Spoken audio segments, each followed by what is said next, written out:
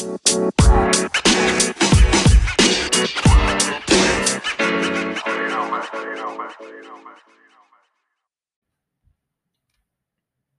podcast episode is sponsored by Statera.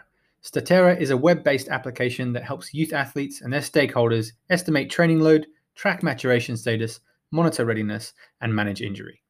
Put together by coaches working with busy youth athletes, Statera helps keep things simple and brings together the most important training information in one place to ensure that effective athlete-centered decisions can be made. No more complicated Excel tutorials and spreadsheets, just upload your athletes' data and their training schedule and start to take control of their training commitments and workload. Make more informed decisions and protect your athletes' well-being, supporting their performance.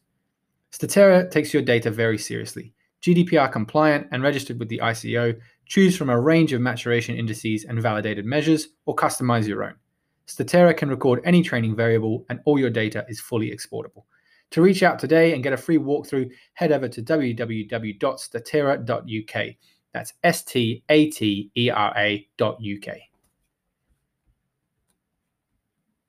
Welcome to the LTAD Network podcast. I'm your host, Rob Anderson, and today I'm speaking with David Jackson. David, or Jacko, is an advanced oxygen advantage breathwork coach, a former professional rugby player, accredited UKSCA strength and conditioning coach, NASM performance enhancement and corrective exercise specialist, and the co-founder of the School of Calisthenics, combining movement and breathwork to develop freedom in our bodies and minds. Having worked with professional and recreational athletes to enhance performance through better breathing, as well as clients seeking better stress management through breathwork, David is passionate about helping everyone fulfill their true potential through enhancing their breathing, whatever their goals. You may remember that Jacko appeared on Series 2, Episode 3 of the Athletic Evolution podcast to discuss his calisthenics. This time around, we're talking about his newfound interest in breathing and breathwork.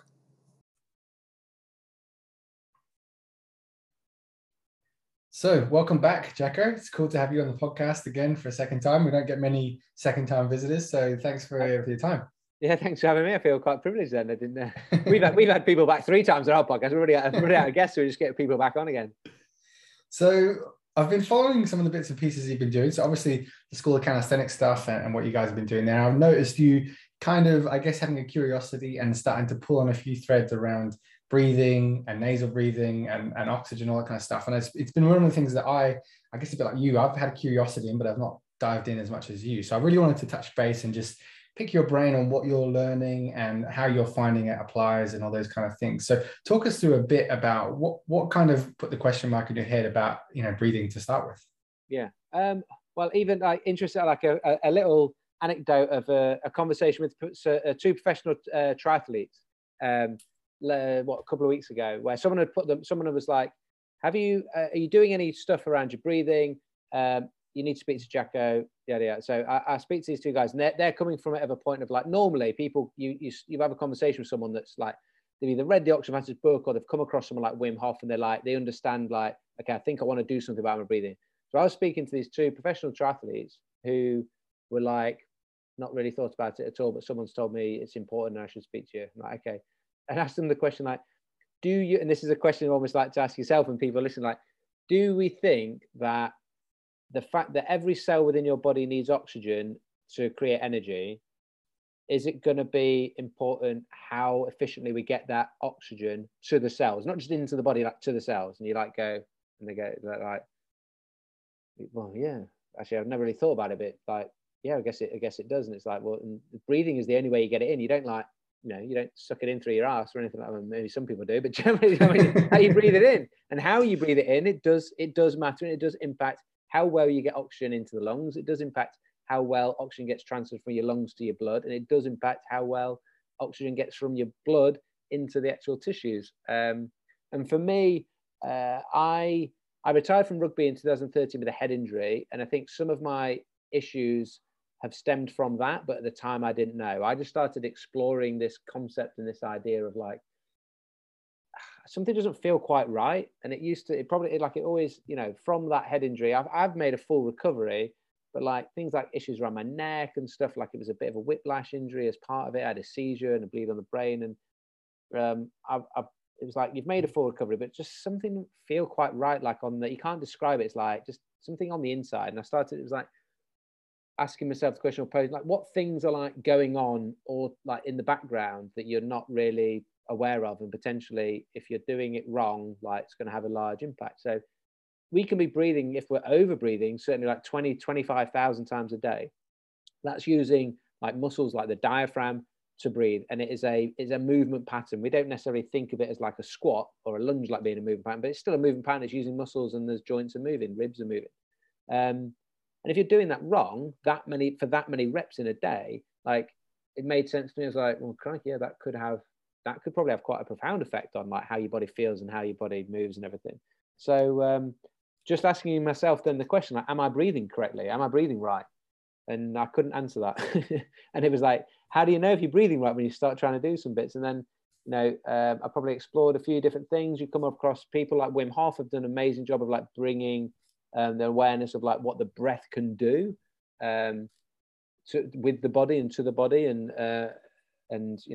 his focus, he does a lot of stuff on some of more the amazing hormonal changes you can make within the body, as opposed to retrain. I needed retraining of breathing patterns, breathing habits, and resetting of carbon dioxide tolerance, with carbon dioxide being your primary stimulus to breathe. Like we have a message from the brain to the diaphragm is sent when the receptors in the respiratory center that are sensitive to pH levels, which are related to carbon dioxide, when that CO2 rises to affect the pH, not because oxygen's gone down low, which is probably like, as a kid, we get taught at school, you're like, I don't even know if you would do it, but just the general notion is sort of like, we know it's a simplified thing, but it's like breathe in oxygen, breathe out CO2. And we think that carbon dioxide is this, like, then it gives the notion that carbon dioxide is a waste product. It's created in the cells as a byproduct. So then we sort of think we just have to, and we do breathe it out, we have to get rid of it as it being a bad thing. So almost thinking that probably the more of it that we can get out, the better. But it's actually the opposite of that. If we get rid of too much CO2, our sensitivity to it increases. We adapt basically poorly. We become less tolerable of it, more sensitive to it. When you become less sensitive, so when you become more sensitive to carbon dioxide, and that being your trigger to breathe, you more regularly and more quickly get messages from the brain telling you to breathe. So your breathing rate increases. Rather than breathing a nice sort of calm 10 to 12 breaths per minute, you're up at like 15, 16. And then it creates a vicious cycle, because the more you're doing, the more you're breathing out carbon dioxide, and then you start getting faster and faster. Without thinking about it, you're sat there at rest, breathing at 20 breaths per minute. And that's like what I'm doing when I'm jogging. And it's like, but I'm sat here still. Why am I breathing like I'm jogging when I'm sat still? Like that's not a good thing. There's something amiss here. And, delving a bit deeper into the breathing, where I got put onto the Oxygen Advantage from Richie Norton as a Strength Temple. People come across him on Instagram, does like yoga and breathwork. He's trained with XPT as well, those guys. Put me onto Oxygen Advantage, and it's like reading the book on Oxygen Advantage from the work Patrick McKeon's done for over 20 years about breathing, was like, right, okay, this is now starting to make sense. And then finding out some of the work, a lot of it actually from Dr. Cobb at Z Health Performance, done a lot of work on like how concussions and head injuries affect oxygen and blood supply to the brain, and how things like breath holding and retraining breathing habits can help restore that. And then starting to connect the dots of like, okay, this makes sense. Like, this is why it's not working for me, and this is why this is not feeling good, and potentially dates back to then. And so it's a long journey for me. It wasn't a case of like I got a bit of a win early doors, where I was into my like park runs back before COVID. Well, park runs back on now after COVID, is about 7 done one, but got a bit of an easy win where I was like, I'd just been practicing nasal breathing. That's one of the big things with the Oxygen Advantage, that the understanding that the nose is designed for breathing. There's 30 different functions of the nose. One of the great things that show it's designed for breathing that the mouth doesn't have. The mouth is designed for eating. Everyone's as a kid has stuffed a pea up their nose and like snorted it up and got it into their throat and then eaten it, proving that you can eat with your nose, but no one does it. Like, you can breathe with your mouth, but it's not designed for that. It creates trauma to the airways. There's no protection. It dehydrates us. We lose 42% more moisture from the mouth when we're mouth breathing compared to nasal breathing. So we get dehydrated. That's bad. Breathing through the mouth at night is a good example of that. But breathing through the mouth when we're exercising, when you don't want to get dehydrated when you're exercising anyway, are more susceptible to it, like trying to keep the mouth shut during that. But it's harder at first to breathe through your nose when you've not been using it. But that just because it's harder doesn't mean it's not right to do. Those different functions of the nose, it protects the airways. It helps slow down our breathing because there's more resistance to our breathing with those holes within your nose being smaller than the mouth. But it slows it down and provides some resistance in a good way. It gives the diaphragm something to pull against. Nose breathing is much more related to diaphragmatic breathing. But just because I found that, like, okay, I need to nose breathe for all these good reasons. There's nitric oxide as a gas in the nasal cavity as well that is a vasodilator, helps open up and clear the nose. So the more you use it, it feels a bit clearer because you're getting used to using it, and that helps open up the blood vessels and clear those airways. It helps nitric oxide distribute blood within the lungs more evenly, so we get a better, efficient transfer of oxygen from when it's in the lungs into the blood. So that's one step that we can increase our efficiency of oxygen delivery in that first stage of the breathing process. But you go right, nasal breathing. But then you've got this poor habit of like upper chest, like vertical, shallow breathing. And like I can breathe fast and pour and vertically with my shoulders and rib and chest, like lifting the rib cage through my nose. It was like, I need to retrain the whole thing. For a lot of people, breathing, like trying to switch to breathing through the nose, it's like, okay, like it's depending on how far you've gone away from like good quality breathing or how dysfunctional your breathing is, you will have to do more or less retraining, if that makes sense. So yeah, that for me, it took quite a while and quite a lot of mistakes along the way, just like trying but not really doing the right thing. You know, when you're like someone's like anything in life, you know, if you know a little bit more about something than someone else, and it's like, you know, a little bit, say if you, as a trainer, you might not be trained in nutrition, but you know a little bit more about nutrition than your next door neighbor or whoever it may be, and they're trying to lose weight, and they're like, I'm having Muller Light now instead of whatever other yogurt they're having, and you're like going, you're like, it's just full of sugar.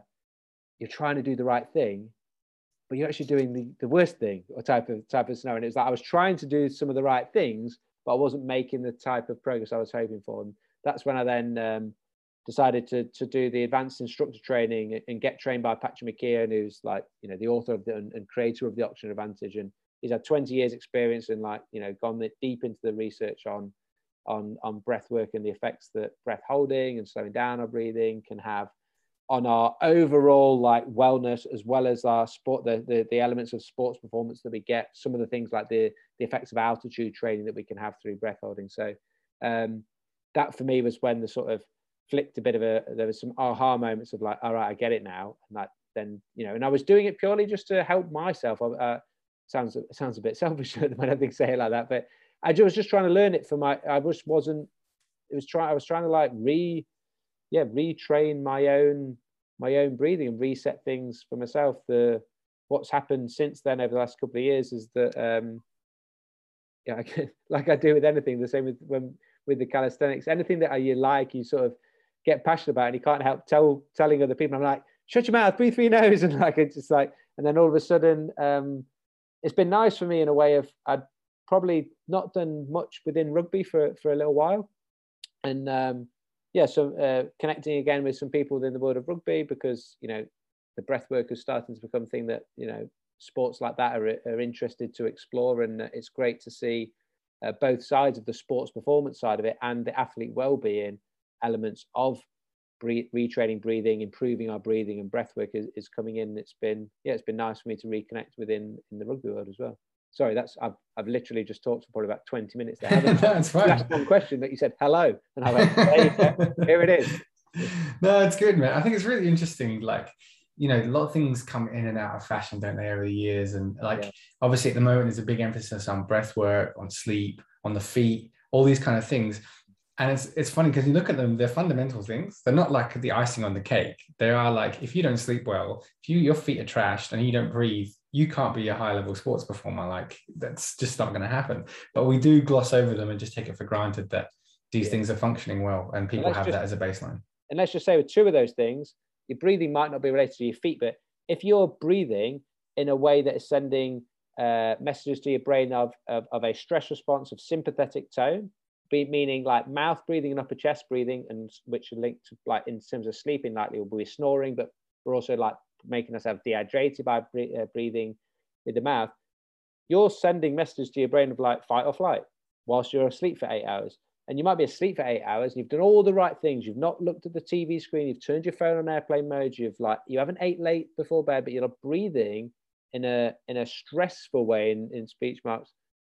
And you're not getting that restorative, relaxing sleep because you're not shifting the body into that sympathetic tone. And like, it's a prime example of where that like breathing is behind, because it's automatic and it is linked into literally that autonomic nervous system, your heartbeat, how your body regulates blood pressure, like all of it, everything, that it will impact on your sleep.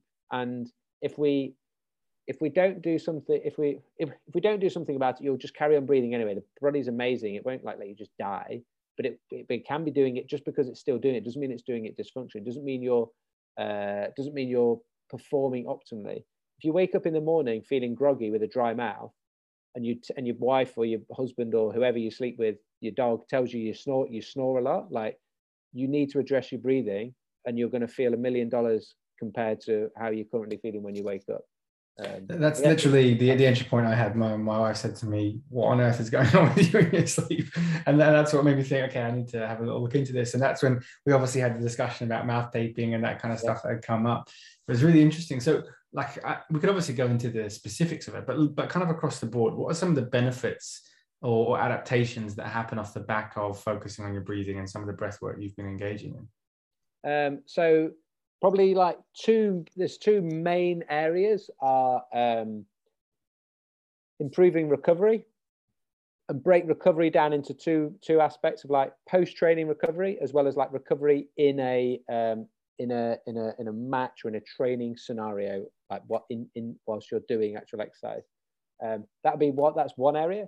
And then the other area is where things like breath holding can start to stimulate adaptations in the body that will help us with the buffering capacity of the muscle tissues themselves, as we expose it to higher levels of H+ ions that get created as part of that process, with elevated levels of carbon dioxide that build up in the body when you're holding your breath. The other side of it, when you're holding your breath after an exhale, which is how we do all the breath holding with the oxygen advantage, that's to create this hypoxic effect. So hypoxia just meaning, fancy word, low oxygen. So basically you've done an exhale and you're not breathing in anymore, so oxygen gets pretty low within the blood as it goes into the tissues, and you're not replenishing it. All the research is on like looking at things like free divers that do a lot of like breath holding, and then they've done like stuff around like just normal people do breath holding. There's even some like there's a nice one in rugby of repeat sprintability with breath holding compared to non-breath holding. And there's one of the key elements of it is for the improving the oxygen carrying capacity of the blood. So when we hold the breath, we create some adaptations to higher levels of CO2. Yeah, and some of those adaptations are just restoring the sensitivity that the respiratory, so those chemoreceptors in the respiratory center have to carbon dioxide, to allow you to be able to slow down your breathing. That's going to change your breathing at night when you're not in control of it. That's going to control your breathing, your day-to-day breathing, and help it be slower. That's going to improve your body's ability to tolerate higher levels of CO2, and therefore environments that are high in H+ ions, like in the sort of lactate threshold work that we're looking at. So there's some studies that VO2 max has increased by over 10% within 8 weeks using breath holding. I think they were doing 5 reps 3 times a week. And what's common with the breath holding is like 5 repetitions seems to be like the magic number, let's say. That doing more than that doesn't really seem to have like any more like it's not like doing 10 is twice as good as doing 5. And when breath holding gets challenging and above 30 seconds after normal exhale, so not hyperventilating beforehand like with sort of Wim Hof method, or after an inhale you're just like taking oxygen that's going to stay there for longer. We're trying to get the body to respond to low levels of oxygen, so this hypoxia.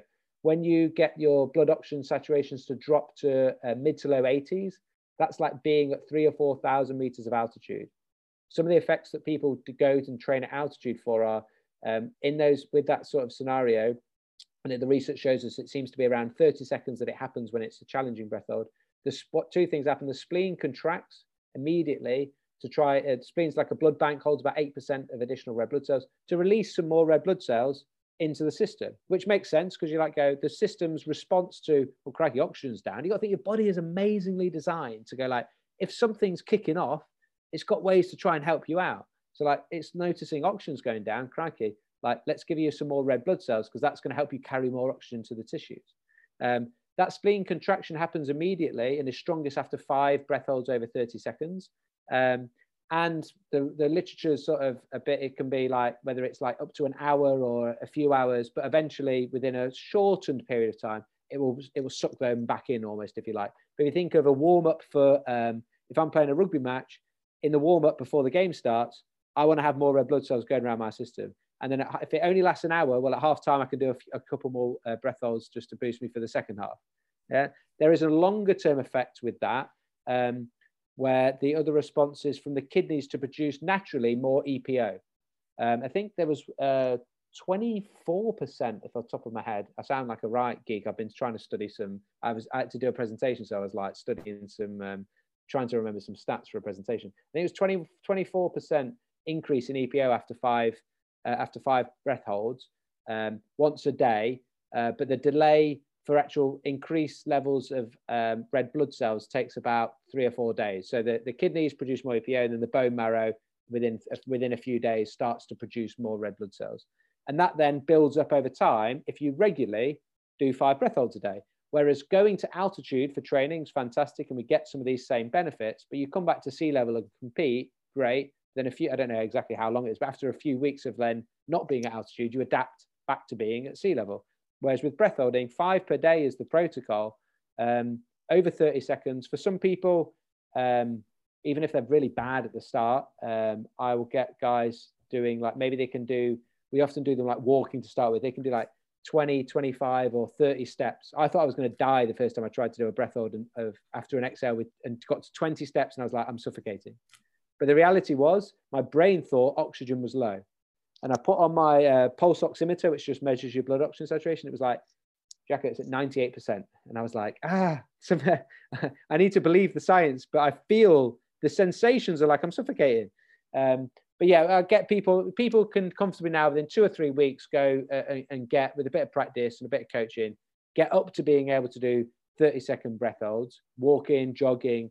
And the idea being, I want you to get to 30 seconds comfortably, easily, so that actually we can change the metabolic demand of the exercise to make it fit into your warm-ups easier. So you've got a warm-up routine where you're doing some light level exercises, but it's not going to be walking. You might be doing some lunges and whatever else you're doing.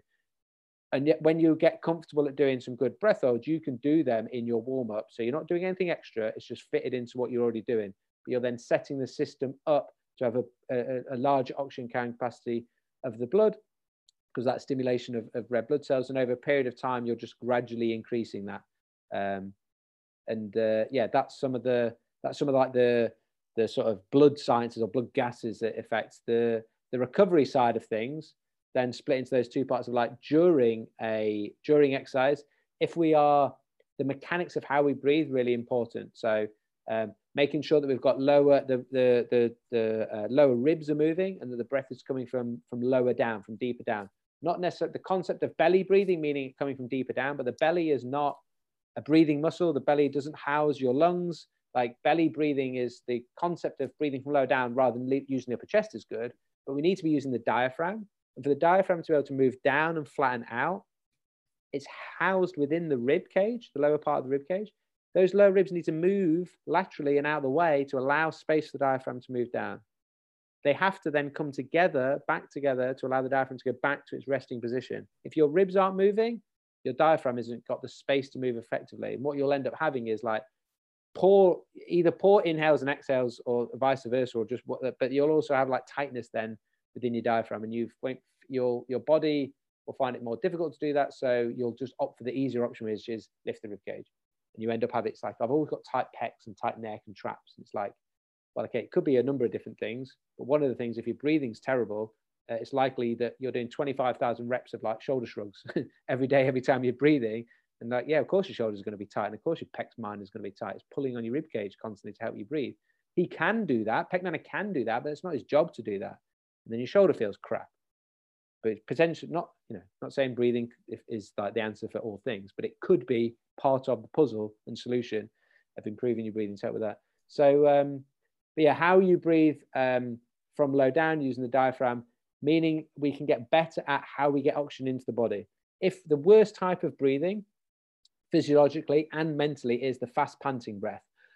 And it's when you see someone out jogging and they're running at like a fairly low aerobic pace, and it's like you're like a panting dog. And why are you panting? Like you're excessively breathing faster than your body needs.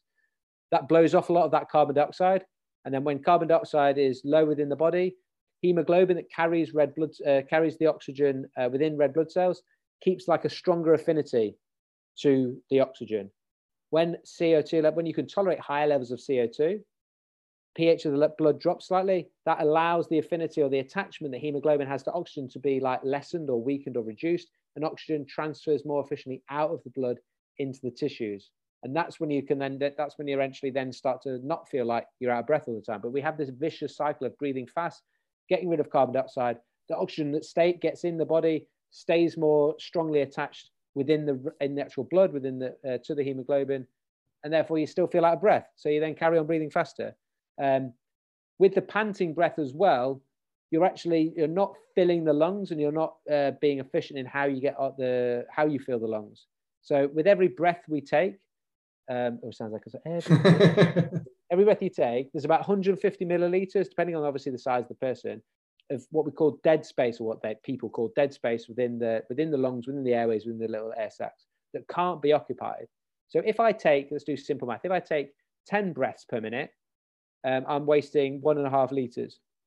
If I'm taking 20 breaths per minute, I'm wasting 3 liters. So if I can slow my breathing rate down, rather than being fast panting, I can slow it down, even if it's from the mouth still. If it's, as long as I make proportionally, as they slow down the speed of them, I proportionally make them larger, I'm getting more usable air and oxygen actually into the lungs. If I make that from the nose, I'm getting that nice nitric oxide, which is helping dilate all the blood vessels, helping distribute the blood within the lungs more evenly. Then that's going to allow better transfer of oxygen from the lungs into the blood. If I'm breathing through the nose still, that's slowing down my breathing because it's providing some resistance. I'm using the diaphragm, which is going to be good as well. And that allows those levels of CO2 to rise, which means oxygen is going to then be more efficiently delivered and released from the hemoglobin in the red blood cells into the tissues. CO2 also helps with like blood pressure regulation and circulation and smooth muscle tissue. So there's this notion that CO2 is bad and we have to get it out. But the reality is we need to try and hold on to a bit of it. We need to improve our body's ability to be comfortable with that. And then the other thing with so how we breathe, because the other thing, let's say about how we breathe with body language. If you're on a rugby field and you look at the upper person opposite you, and you're packing down in the scrum, or I mean, I was a back, so we're never trying to intimidate anybody. But say you're into intimidate, or you just see the opposition, and they are on their knees or hands on their knees, fast panting breathing. You can see them with their mouth open. You can see them upper chest breathing. You've never been trained or taught anything about breathing. You already intuitively know that guy is goosed. He is done. Give me the ball, or give him, if he gets the ball and runs to me, I am hammering him.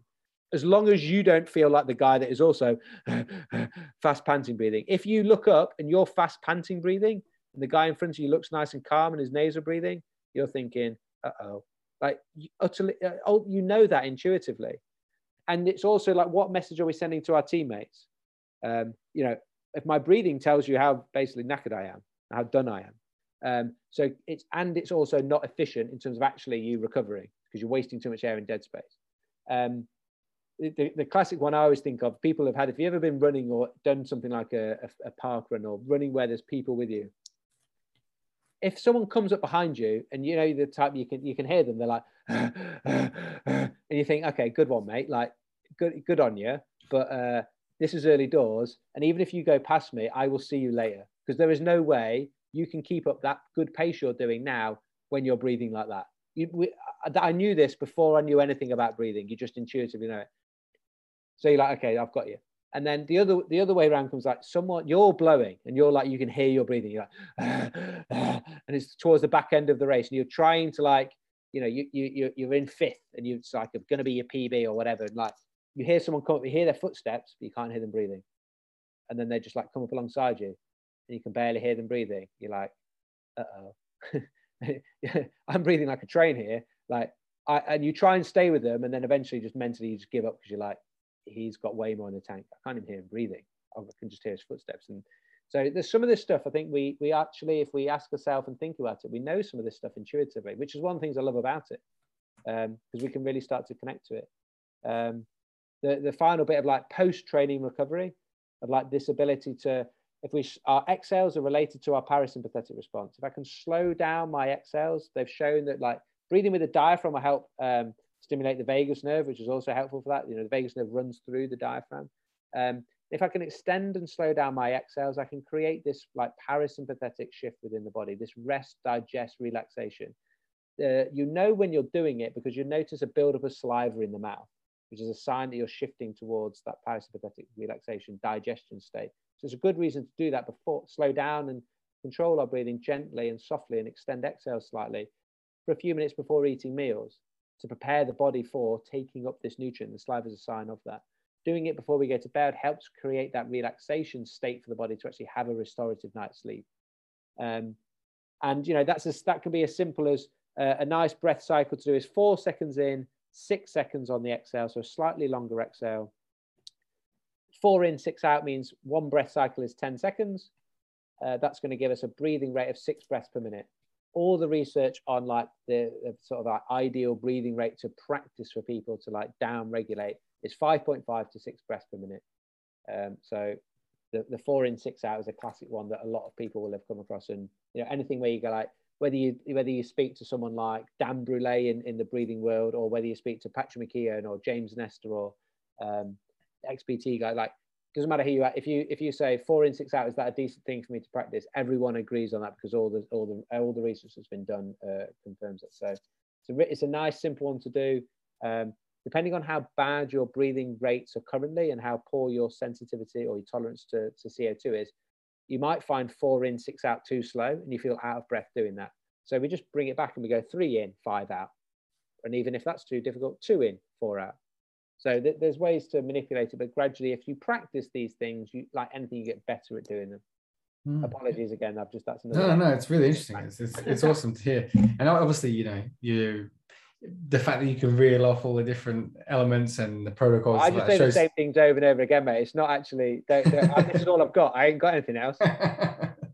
No, it's interesting because, like, as we're speaking, I'm remembering things that I've come across. So I don't know if you've read Phil Jackson's 11 Rings about coaching the Chicago Bulls and the Boston Celtics, I think it was. Oh, okay, yeah. And he talks about how he used a lot of that kind of stuff in the change room in like the 90s.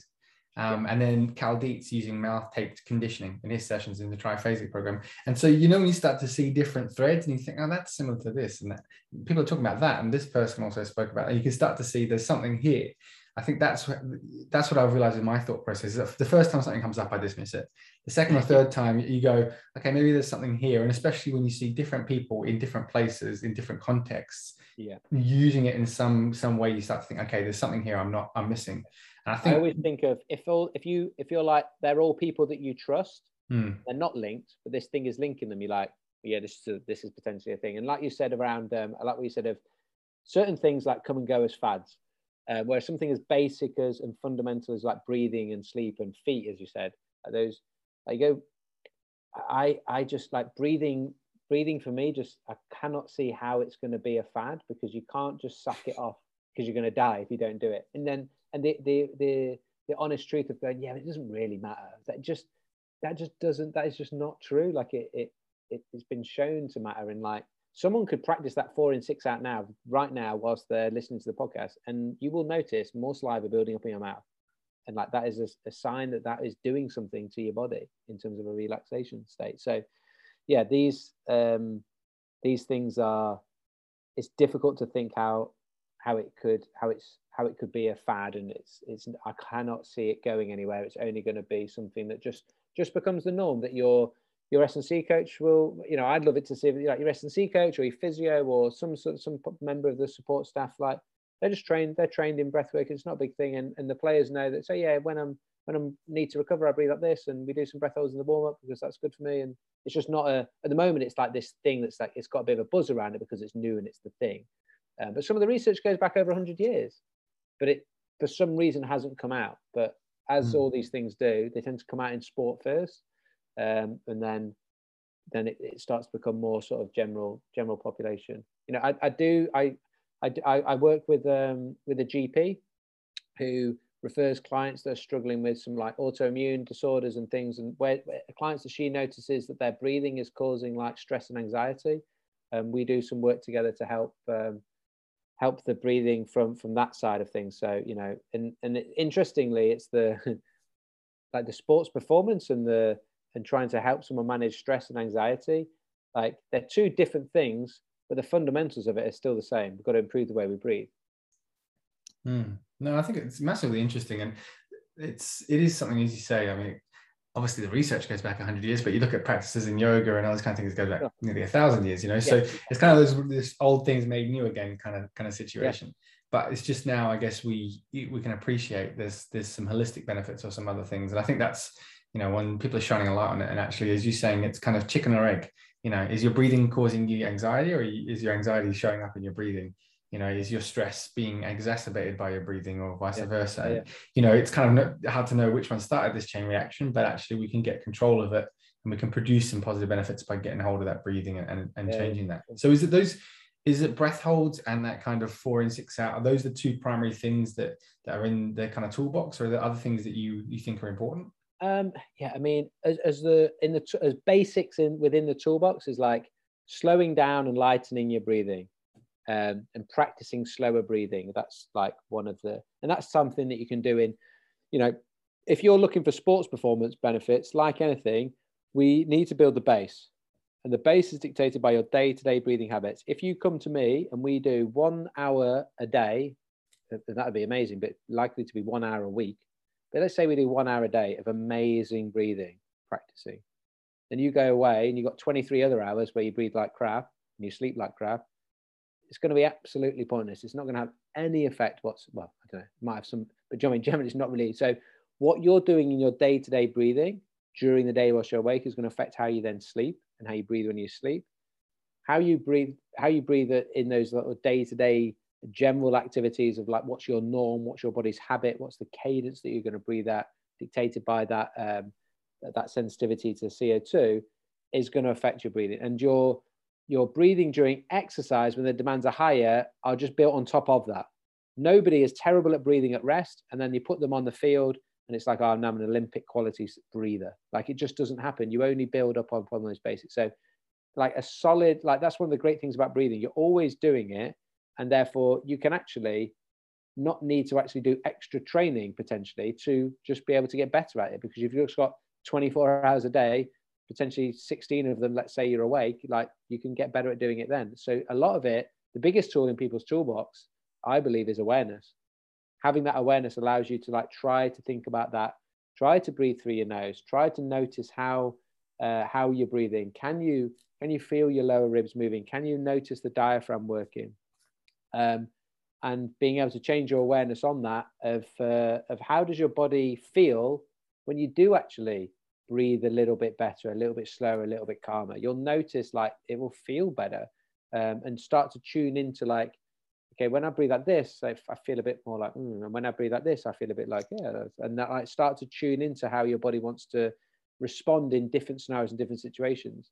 And then the breath, like from a sports performance side of things, but not even that, just for anyone that can be helpful to, you know, increase our tolerance, like use the breath hold as a stressor to increase our tolerance of CO2, as well as increasing oxygen carrying capacity of it. Breath holding, that could be like you're out walking the dog and you can do some breath holds whilst you're doing that. It doesn't have to be this like thing that we have to add on as additional extra. If you're going to go out for a run, having a bit of a warm up. And this is the problem. Like a lot of people don't, if we're just like a casual runner like me, and I'm bad for this, and it's just like put the trainers on and you start running, like rather than we should do a warm up like for anything. And the same with like cool downs. How many guys I speak to, like professional athletes or sports people, and I'm like, yeah, just so during your cool down, you can, even if you're like just like doing some low level stuff like and some stretching, whatever, like you can do that 4 in 6 out. Then they're like, Like, what does your sort of cool down generally look like for the team or whatever? They're like, yeah, we don't really do one. I'm like, oh, crikey, like, why, how are we still not doing like some sort of like cool down? The idea of like bringing the system down after stressing it. But yeah, for a lot of just like, if someone's just like an avid runner, for example, but you know, just likes doing it for fun, they probably don't do a warm up or a cool down, but it can be good to try to put some of these things in to help with that. But yeah, those two things are like our basics in the toolbox. And like anything, the better you can do the basics, like the rest of it can sort of take care of itself. There's a lot of other little things and things that we can do on top, but it's probably one of the great things about breathing is the simplicity of it. The difficulty of it is just like remembering to have that awareness and change your habits, because you just have to do it. It's like that 1 hour a day, you're better off doing like 15 minutes 4 times throughout the day. That's more of the challenge. And depending if you was a bit like me at the start, like if your habits you've been breathing poorly for quite a long time, it's quite difficult at the start to do. That kind of answers my next question. I was going to say, you know, where do you think this fits in terms of the life of an athlete? And it's not necessarily that it needs to have, I mean, you may, like you say, you know, do 10 minutes where you're specifically focusing on that, but it could just be laying it over something you're already doing, taking the dog for a walk, you know, whatever you as you say, your cool down, your warm up. You can actually, it's not necessarily need to create extra space. Potentially, you could actually implement this into what you're already doing. Yeah, I think that's ultimately where I want to try to get people with when I work with them or work with a team. Is that integrate into what you're already doing, rather than it's like, oh crikey, if we've been Jacko's in, we've got to do this extra stuff. Like, no, it doesn't. It's not. You're going to be breathing anyway, so like, we don't need to do extra stuff.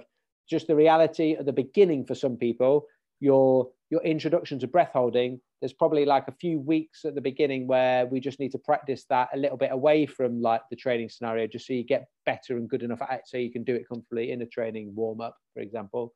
Like improving the habits and mechanics of how we breathe, it can be useful to like, I like to encourage a little bit of that, like in the morning before you do anything else, just to set the tone for the day and just free the ribs up, connect to the diaphragm a bit better. You know, there's some drills where like we do some breath holds, nodding the head to unblock the nose, some blocked inhalations to contract the diaphragm, so you actually feel it working. And at the start for someone, it's like you need to do that a little bit regularly as a separate thing, because you're trying to retrain a habit. But over time, it's like you don't need to carry on doing that. You know, just think of when someone starts off like I don't know, bench pressing for the first time, and you've just got the bar on, you're shaking all over, you're learning how to do it, and you get better, but you're not getting like stronger at first. You're actually just getting neurally better at like controlling this thing. But you have to practice doing that almost like practicing that skill. But then after a while, you don't practice the skill. Like I wouldn't even call bench. I haven't done bench press for a long time. It's a bad example for me, but I wouldn't call it a skill, if you know what I mean. But when I was first learning it, I was like, okay, let's learn how to do this new thing. It's going to be the same with breathing, and changing something like breathing with habits is just that. You've got to visit as many times. I believe you just got to visit as many times during the day as you can. And as you sort of, I think you was coming onto there, like almost like habit stacking, or like sticking it onto a thing. So it's almost like what things you already do. It's like, oh, when you flick the coffee machine on, just use that as a trigger whilst you're waiting for it to heat up, whatever. Okay, practice some breathing. What's my awareness like? Where am I breathing from? How does it feel? I just try to visit that, just during the day. You've probably got, if you're doing 20,000 breaths, you got 20,000 times you can try and improve it. So where do you see this fitting in? I mean, I guess this is kind of a silly question again, because it's not, you don't suddenly start breathing at age 18, but where do you think is, in terms of those younger athletes, do you think it could be a case of just, as you say, getting them in the habit of maybe cooling down, and as we're cooling down, hey, we're going to hold these stretches and have a think and a focus on your breath? Like, is that something as a youth athlete kind of entry point, do you think? Yeah, I mean, I would love the idea of like why don't we teach people how to breathe like at school, and at least be encouraging people to breathe through the nose, like with youth athletes, and the younger you start them like moving better, they're better athletes when they're older. And like, if we're encouraging and teaching, like, kids breathe, like kids breathe amazingly, like, because they haven't got any bad habits yet. But as they start to get, I don't know, I'm no expert in like the breathing of young children, if you know what I mean. But just as we all get exposed to more of the modern world, we spend more time sitting and our hips get tight. But part of the damaging of things of sitting is like your breathing's going to be worse when you're sitting, because when you sit with poor posture, you don't create space for the ribs to be able to move. And then all of a sudden, your upper chest breathing, not because of the stress in the world, like that me and you are struggling with. If we're stressed about paying our mortgage, like that might affect your breathing, that type of stress. But as a kid, you haven't got those types of like worldly stresses, but other things are going on to affect your breathing. And if we can educate them and encourage them, and just ultimately like the very basics of like day to day of like, breathe through your nose. This is what it feels like for your ribs to move. This is what it feels like to use your diaphragm. Good, you got that right. I want you to do that all the time, every minute of every day of your life. That's how we breathe. There's no point. There's never a point where breathing short, shallow, and fast through the mouth is really any good for anybody. There isn't really a scenario for that. So yeah, teaching them the basics, encourage them with nasal breathing, and trying to generally, the idea of like slowing down the breathing is just a good thing day to day.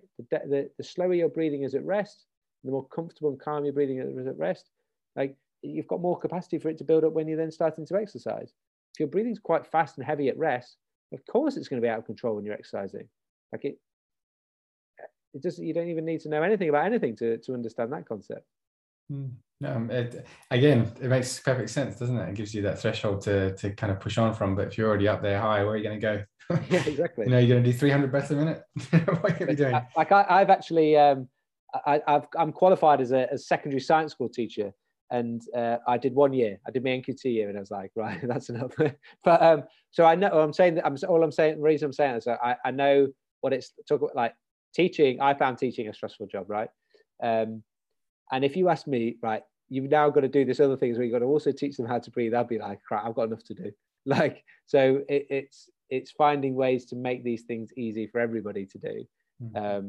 And, you know, teachers do a fantastic job in a difficult job, and they've probably got too much to think about already, but there's trying to get things in early would be amazing. It's just trying to find ways to facilitate that happening. I would, unfortunately, probably think that we're a far cry from, maybe there are some schools out there that are already thinking about that and do that at like primary age or infant or something, which would be great. I'd love to hear about that if people do know of anything. But yeah, I think unfortunately we're probably a bit far away, but we live in hope that like those types of things can happen, because the basics are really easy. Like someone could do, like, you know, you could teach someone in a couple of hours just the basics that they could go through, and then like they can, you know, the teacher can facilitate that. So I've noticed that you are expanding into a few different projects and bits and pieces. So tell us about what else is going on with you, what sort of things you've got lined up for the next year or 18 months in terms of fingers in different pies. Well, there's not that many pies, and I haven't got that many fingers with this. Obviously, the school calisthenics is, COVID has meant that you know, the vast majority of that, well, COVID meant that all of it was online, and the vast majority of it is online. It seems like people are still wanting that sort of flexibility of not needing to go to the gym and training from home. So, but we are opening up. There are some. We've got like a retreat in the UK, and we've got a trip to Spain, hopefully, and to Marbella. We've been a few times, and then there's some workshops throughout the UK still going on. So we did our first workshop a couple of weeks ago down in London. That was the first one back after COVID, so it was good to get back on the road and actually coaching in front of people. Again, I'm doing a couple of breathing and breathwork workshops myself, but a lot of the stuff I do with the breathing is working with either clients online, or I've got some online courses and workshops that it's one of the nice things that like Zoom allows us to do. Like we're recording this podcast by Zoom, it allows us to actually connect with people all over the country, all over the world. So the breath work that I do is part of a little project that's me and Mrs. Jacko, the wife. So rootedlife.co.uk. She's a functional health coach. So the holistic side of health and wellness. The breathing is one aspect of that I do. She does all of the other wider health benefits and all the recipes for the recipes for the nutritional side of things, as well as stress management, hormonal health, and all the everything that goes into the wellness side of functional health. Brilliant. Well, it's cool to see you exploring different things, and thanks for kind of taking people on the journey in terms of what you're posting on Instagram. It's been really cool to see you exploring, and I guess people can use that as a bit of a filter. If someone with your experience kind of goes, actually, as an athlete and also as a coach now, I can see the value in this. Then it helps people who maybe don't have as much experience and maybe as much of a BS filter to be able to go, okay, I'm going to spend some time and some resource and, pick up the book and have a read. So where would you recommend people go to start kind of if they wanted to dig into this on a deep level? So there's two amazing books. The Oxygen Advantage, obviously, but James Nestor's book, Breath. Even Patrick McKeown that wrote The Oxygen Advantage, he openly has said a number of times in interviews, James Nestor's book, Breath, is the best breathing book that there is on the market. And I'm like, that's one of the things I love about Patrick, is like, he's quite happy to say that someone else's book is better than his. I just think how many people would do that? But it's because he just wants, it's a genuinely amazing book. It's different. It's written differently. James Nestor is a journalist by trade. So it's written more like a story. But yeah, that's a fantastic book. And then, obviously, like you mentioned, put a lot of stuff on Instagram. So my Instagram's Jacko Human Flag. I got a YouTube channel just for the breathing stuff. I've got a free better breathing ebook that you can get from the website. The rootedlife.co.uk website. I can send you the link for that. And there's I've got some online courses that you can work through at your own pace. That if people are interested in like getting the foundation of the basics of breath work, some of the exercises or some of the scenarios and things and breath holding and that type of stuff that I was talking about, changing our biochemistry, improving the biomechanics of how we breathe. I cover all that in my sort of foundation breathwork course, which people can check out from the website as well. Awesome. Well, thanks so much for your time again, mate. I really appreciate it. And yeah, great to dive into what you've been doing and get some of that information from what you've been collecting over the last few years. So thanks for that. No worries, my pleasure, mate. If only we knew this when we were actually playing rugby. That would have been a help, but unfortunately not. The closest thing we got was like, put your hands on your heads and take some big breaths in. Like that was the only type of thing that anyone would say. That's all we knew, unfortunately. So it's nice now to be able to I'd have loved to have known it when I was playing, but to be able to share it with other people is potentially far more impactful than just like knowing something yourself. So yeah, I really enjoy that. If you enjoyed this episode, there's a number of simple things you can do to help support the podcast. First, hit subscribe on your chosen podcast player so you're kept up to date with the latest episode releases. Second, you can leave us a review to help us reach more coaches and parents like yourself. Third, you can send this episode on to a coach or friend to help spread the word. And then fourth, you can find us on social media.